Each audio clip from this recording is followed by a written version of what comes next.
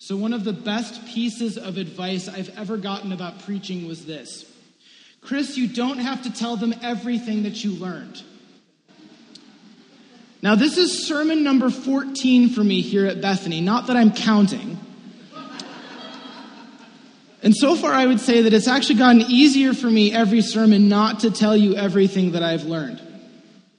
But this is my first time preaching on a subject here that is very near and dear to my heart, very near and dear to my calling. And so deciding what I was going to say today, let's just say that we are barely scratching the surface. And if you want to know more on the subject, it's best you take me out for a really long lunch.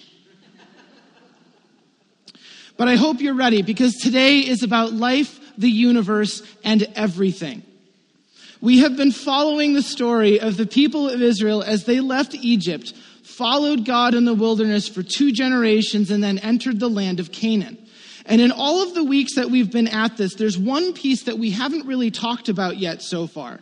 It's really hard to think of the story of Moses and of Israel without asking ourselves questions about the 10 Commandments.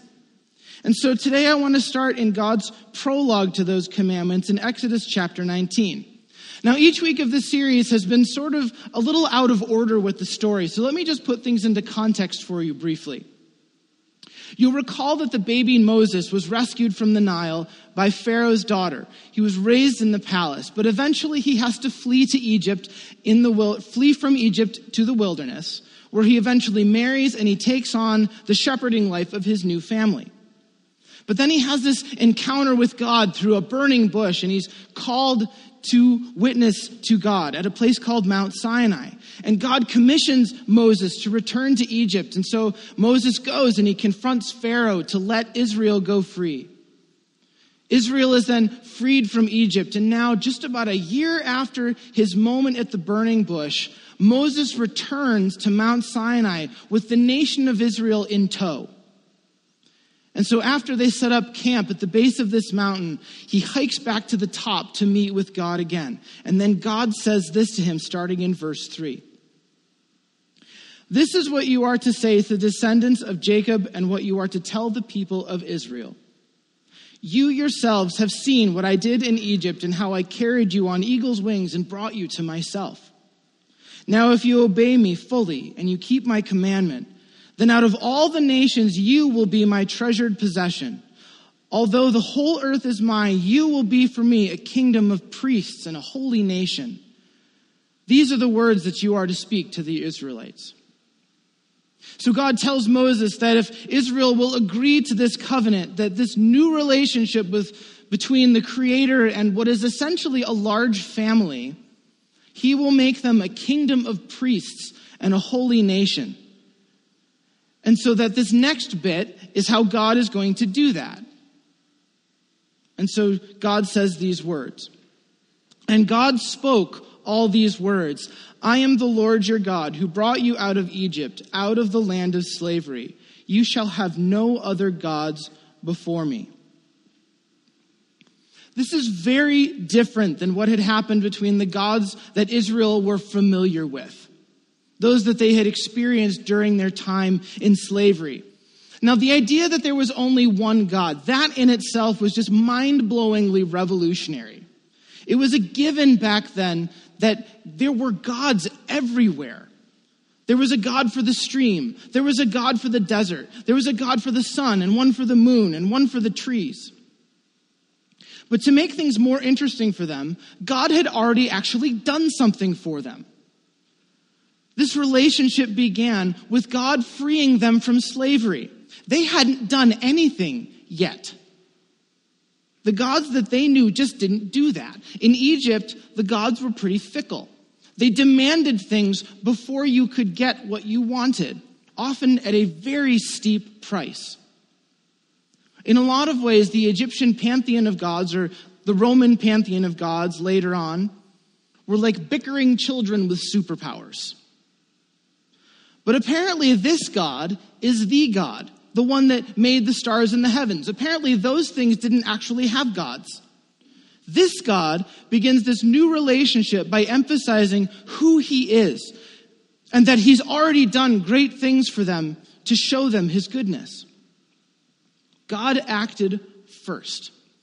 And so everything that is to follow, this covenant, is going to be in response to the mercy that God has offered Israel in liberating them from bondage. Not to enter a new bondage unwillingly, but to offer a relationship. And so because this is a relationship, God is setting up a response to be one that is motivated by love and by gratitude, not by obligation for services rendered or by punishment. Israel is given a choice to enter in this covenant. And then there's the matter of this introduction that God spoke these words. We generally call the list that follows the 10 Commandments, but in Hebrew it's actually better translated as the 10 words. There's a lot implied in this word to the Israelites. In Hebrew, a word is not just a mere communication tool. It is a way in which God makes himself known to humanity. And so we call the scriptures the Word of God because they are a means by which God reveals himself to us. And this is the reason why Jesus is called the Word, the Logos in Greek, because in Jesus we knew God in the flesh, in person. The relationship that God is initiating with the people of Israel begins with God saying, I am who I am. I am the one who made everything. I am the one who frees slaves. And I am the one who's going to make you a holy nation, one that is sacred and special by helping you become like me. The 10 words, though they're written as commands, are really describing, in situations with which the Israelites would have been intimately familiar, the very character and behaviors of God the King and Creator himself.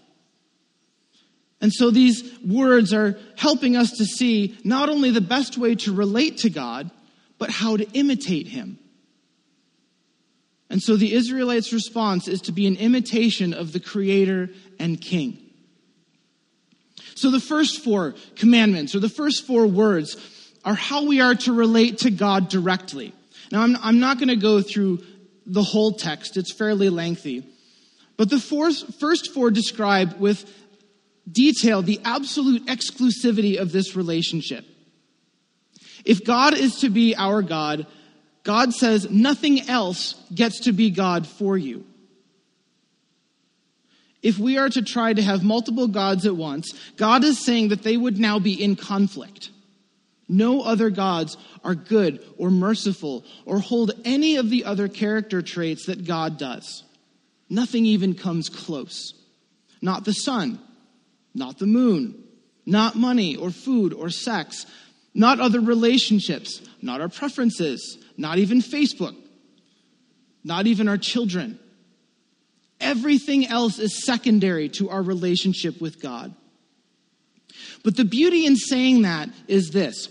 The next 6 words are all about how we are to relate to God indirectly, because they're about how we get along with one another. God wants us to relate to him through our ethical integrity, through self-giving, others-oriented love. Because that is who God is. So by putting God first, everything else now falls into place. Our relationships with our neighbors, our relationships with family and children, with our preferences, even with creation and with our resources. Because our everyday life, all of that pragmatic stuff that we worry about, all of it matters to God. And so while these 10 words are written as commands, they're really more of an invitation to trust in God, to suspend our worry and our anxiety over how all of our different needs are going to be met, to trust God for them.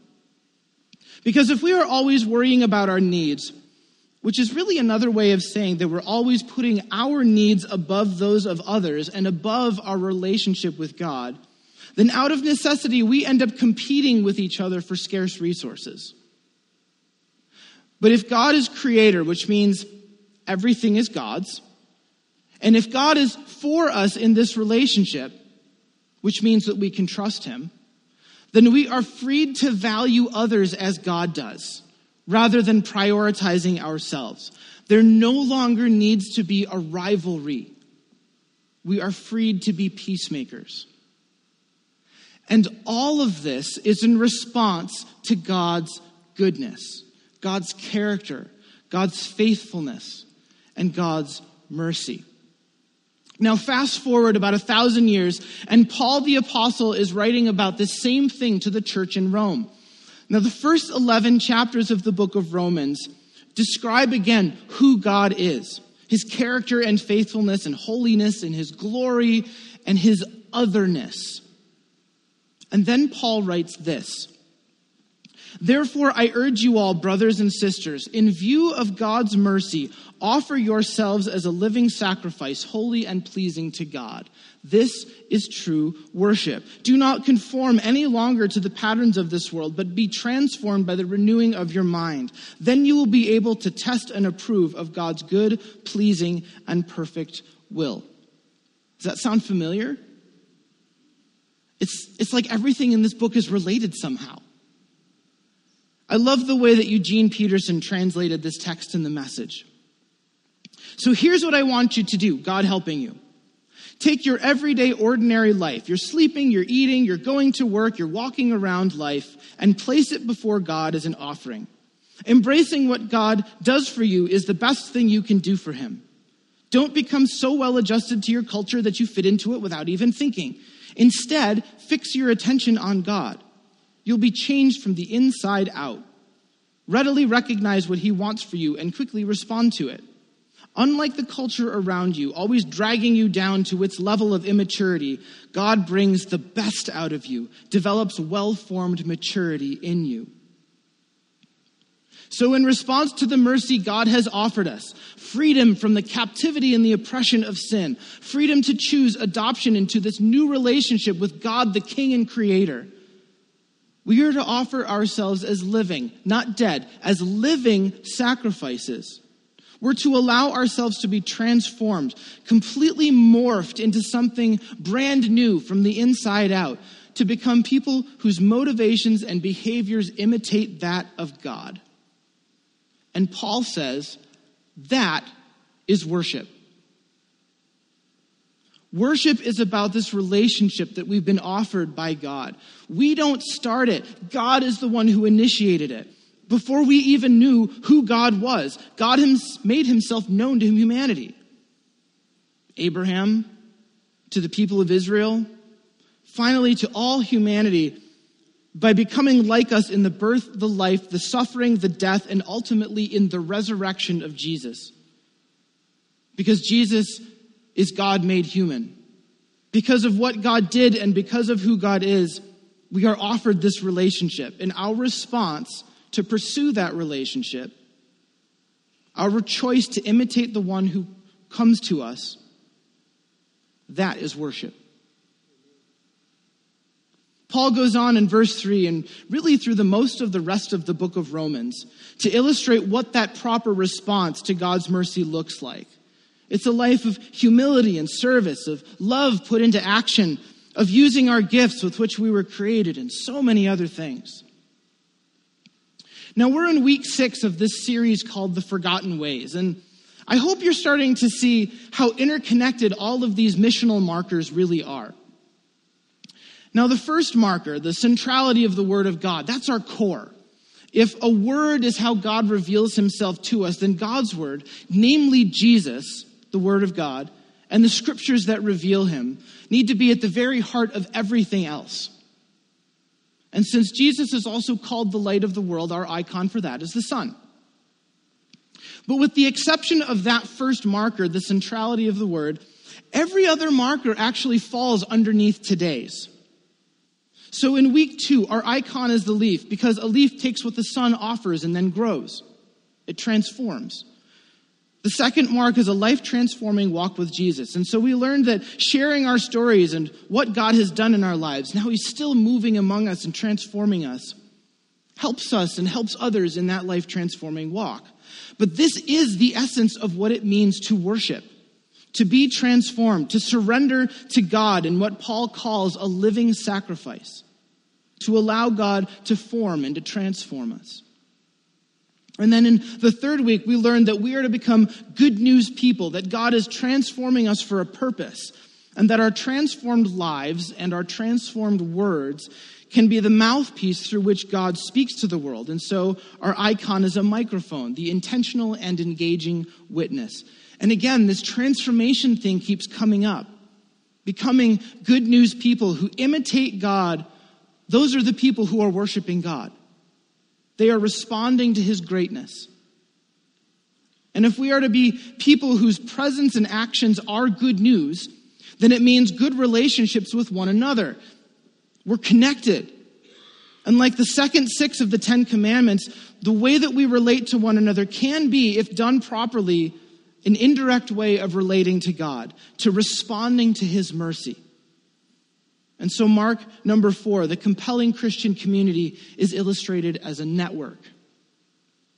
And you're going to see this through the whole rest of the series too. A global perspective, responding to the Spirit of God across cultural boundaries. In compassion, mercy, and justice, those are core tenets of God's character. Just like sacrificial and generous living and giving. Even the last 2 markers describe leaders who imitate God, who responded to God's call to lead this compelling community, who facilitate structures for the organization of the church that bear good fruit. That more and more people in more and more places are coming to a new relationship with God, the Creator and King, and growing in that relationship. And because God is Creator and King, our icon for this week, the heartfelt worship marker, is a crown. See, I told you that today is about life, the universe, and everything. I really meant that. Worship is everything. I spent hours this week hoping to narrow down the focus today into maybe how important it is that you're here every Sunday or something else. But instead, every word that I read expanded everything. Worship is cosmic in its implications. And someday I hope to go through more of that with you, how worship is connected to Eden and to temples and to priesthoods and to every strand through the scriptures. But for today, I want you to take away that everything about worship comes down to responding to God's greatness. And yes, it is important that we are here every week, and that is why it's so important. If worship is about responding to God's mercy, then our corporate worship, this thing that we do here every week, is about responding to God's mercy together. As we sing, as we pray, as we hear from the scriptures, as we celebrate the sacraments of communion and baptism, as we are sent from this place into our neighborhoods and homes and workplaces, all of this is meant to bring us deeper in relationship to God, the Creator and King. And so I hope that every week you come expectant. I hope that you come here aching to hear from God together. Because this isn't just about checking off some box in our religion category or filling a weekly schedule requirement. This is about who we are because of who God is and what God is doing. Your participation matters because this is about God's story. And God yearns to include you in that. We model by participating for every generation. Our children need to see what a growing relationship with God looks like. If you sing, they sing. If you read the scriptures, they will imitate you. If you grow, they notice. So I'm pretty sensitive to music. I know you'd never know it.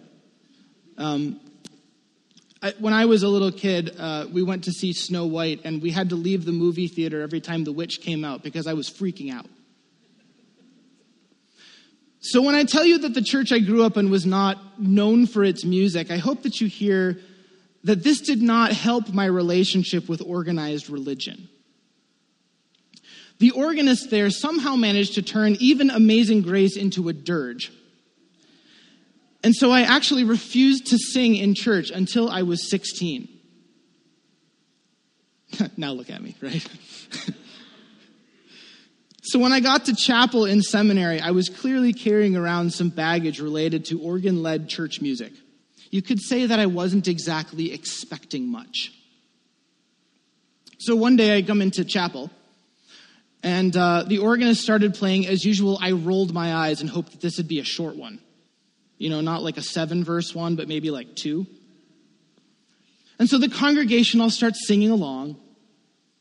And I kind of recognized the hymn, but I probably had tuned it out a long time ago.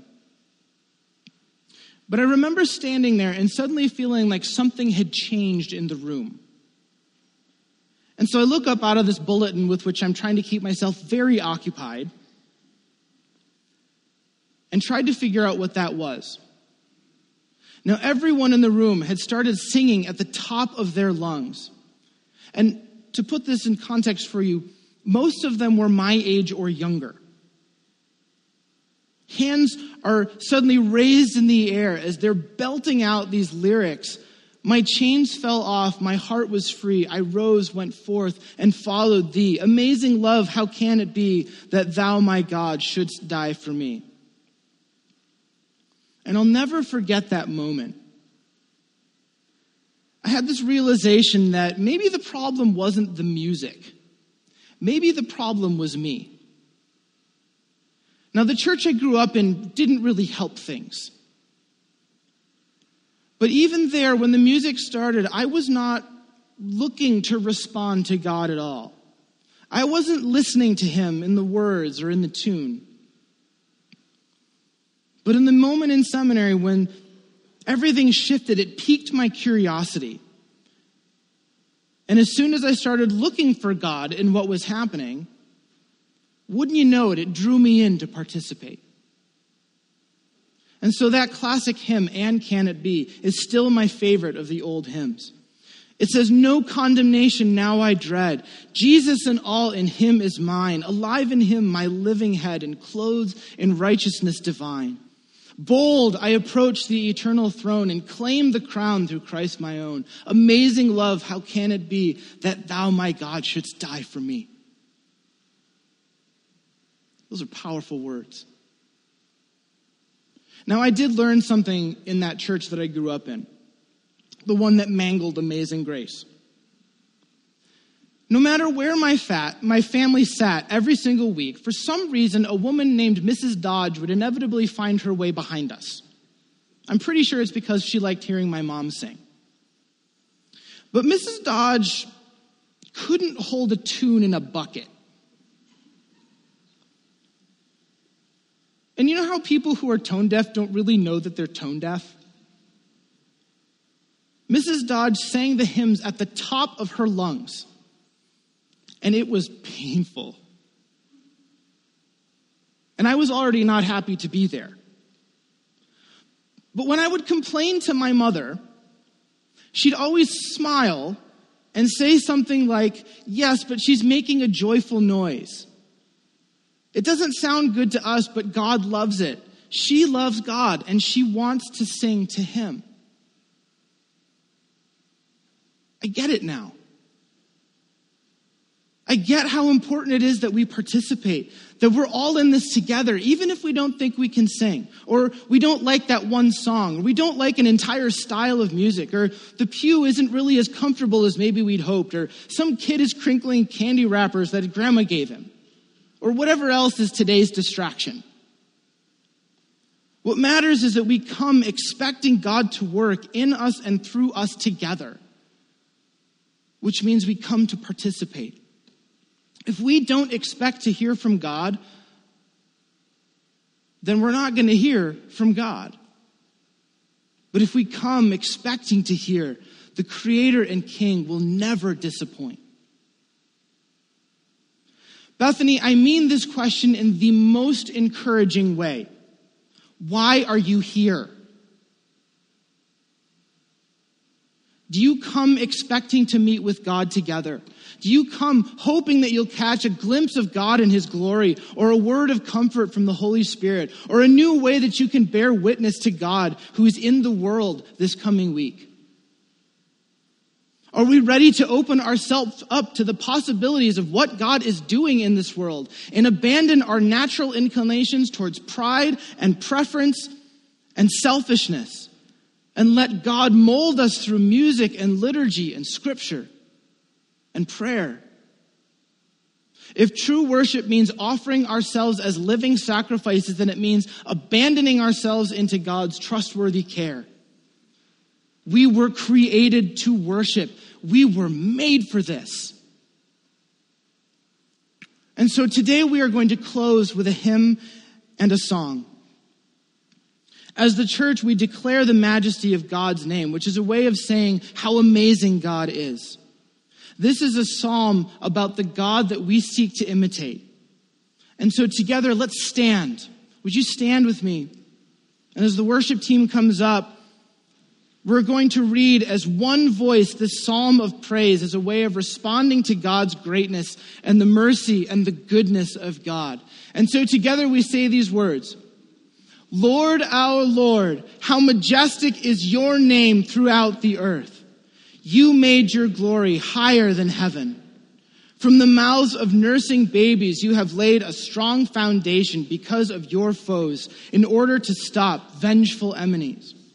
When I look up to the skies at what your fingers made, the moon and the stars that you set firmly in place, what are human beings that you think about them? What are human beings that you pay attention to them? You've made them only slightly less than divine, crowning them with glory and grandeur. You've let them rule over your handiwork, putting everything under their feet, all sheep and all cattle, the wild animals too, the birds in the sky, the fish of the ocean, everything that travels the pathway of the sea. Lord, our Lord, how majestic is your name throughout the earth.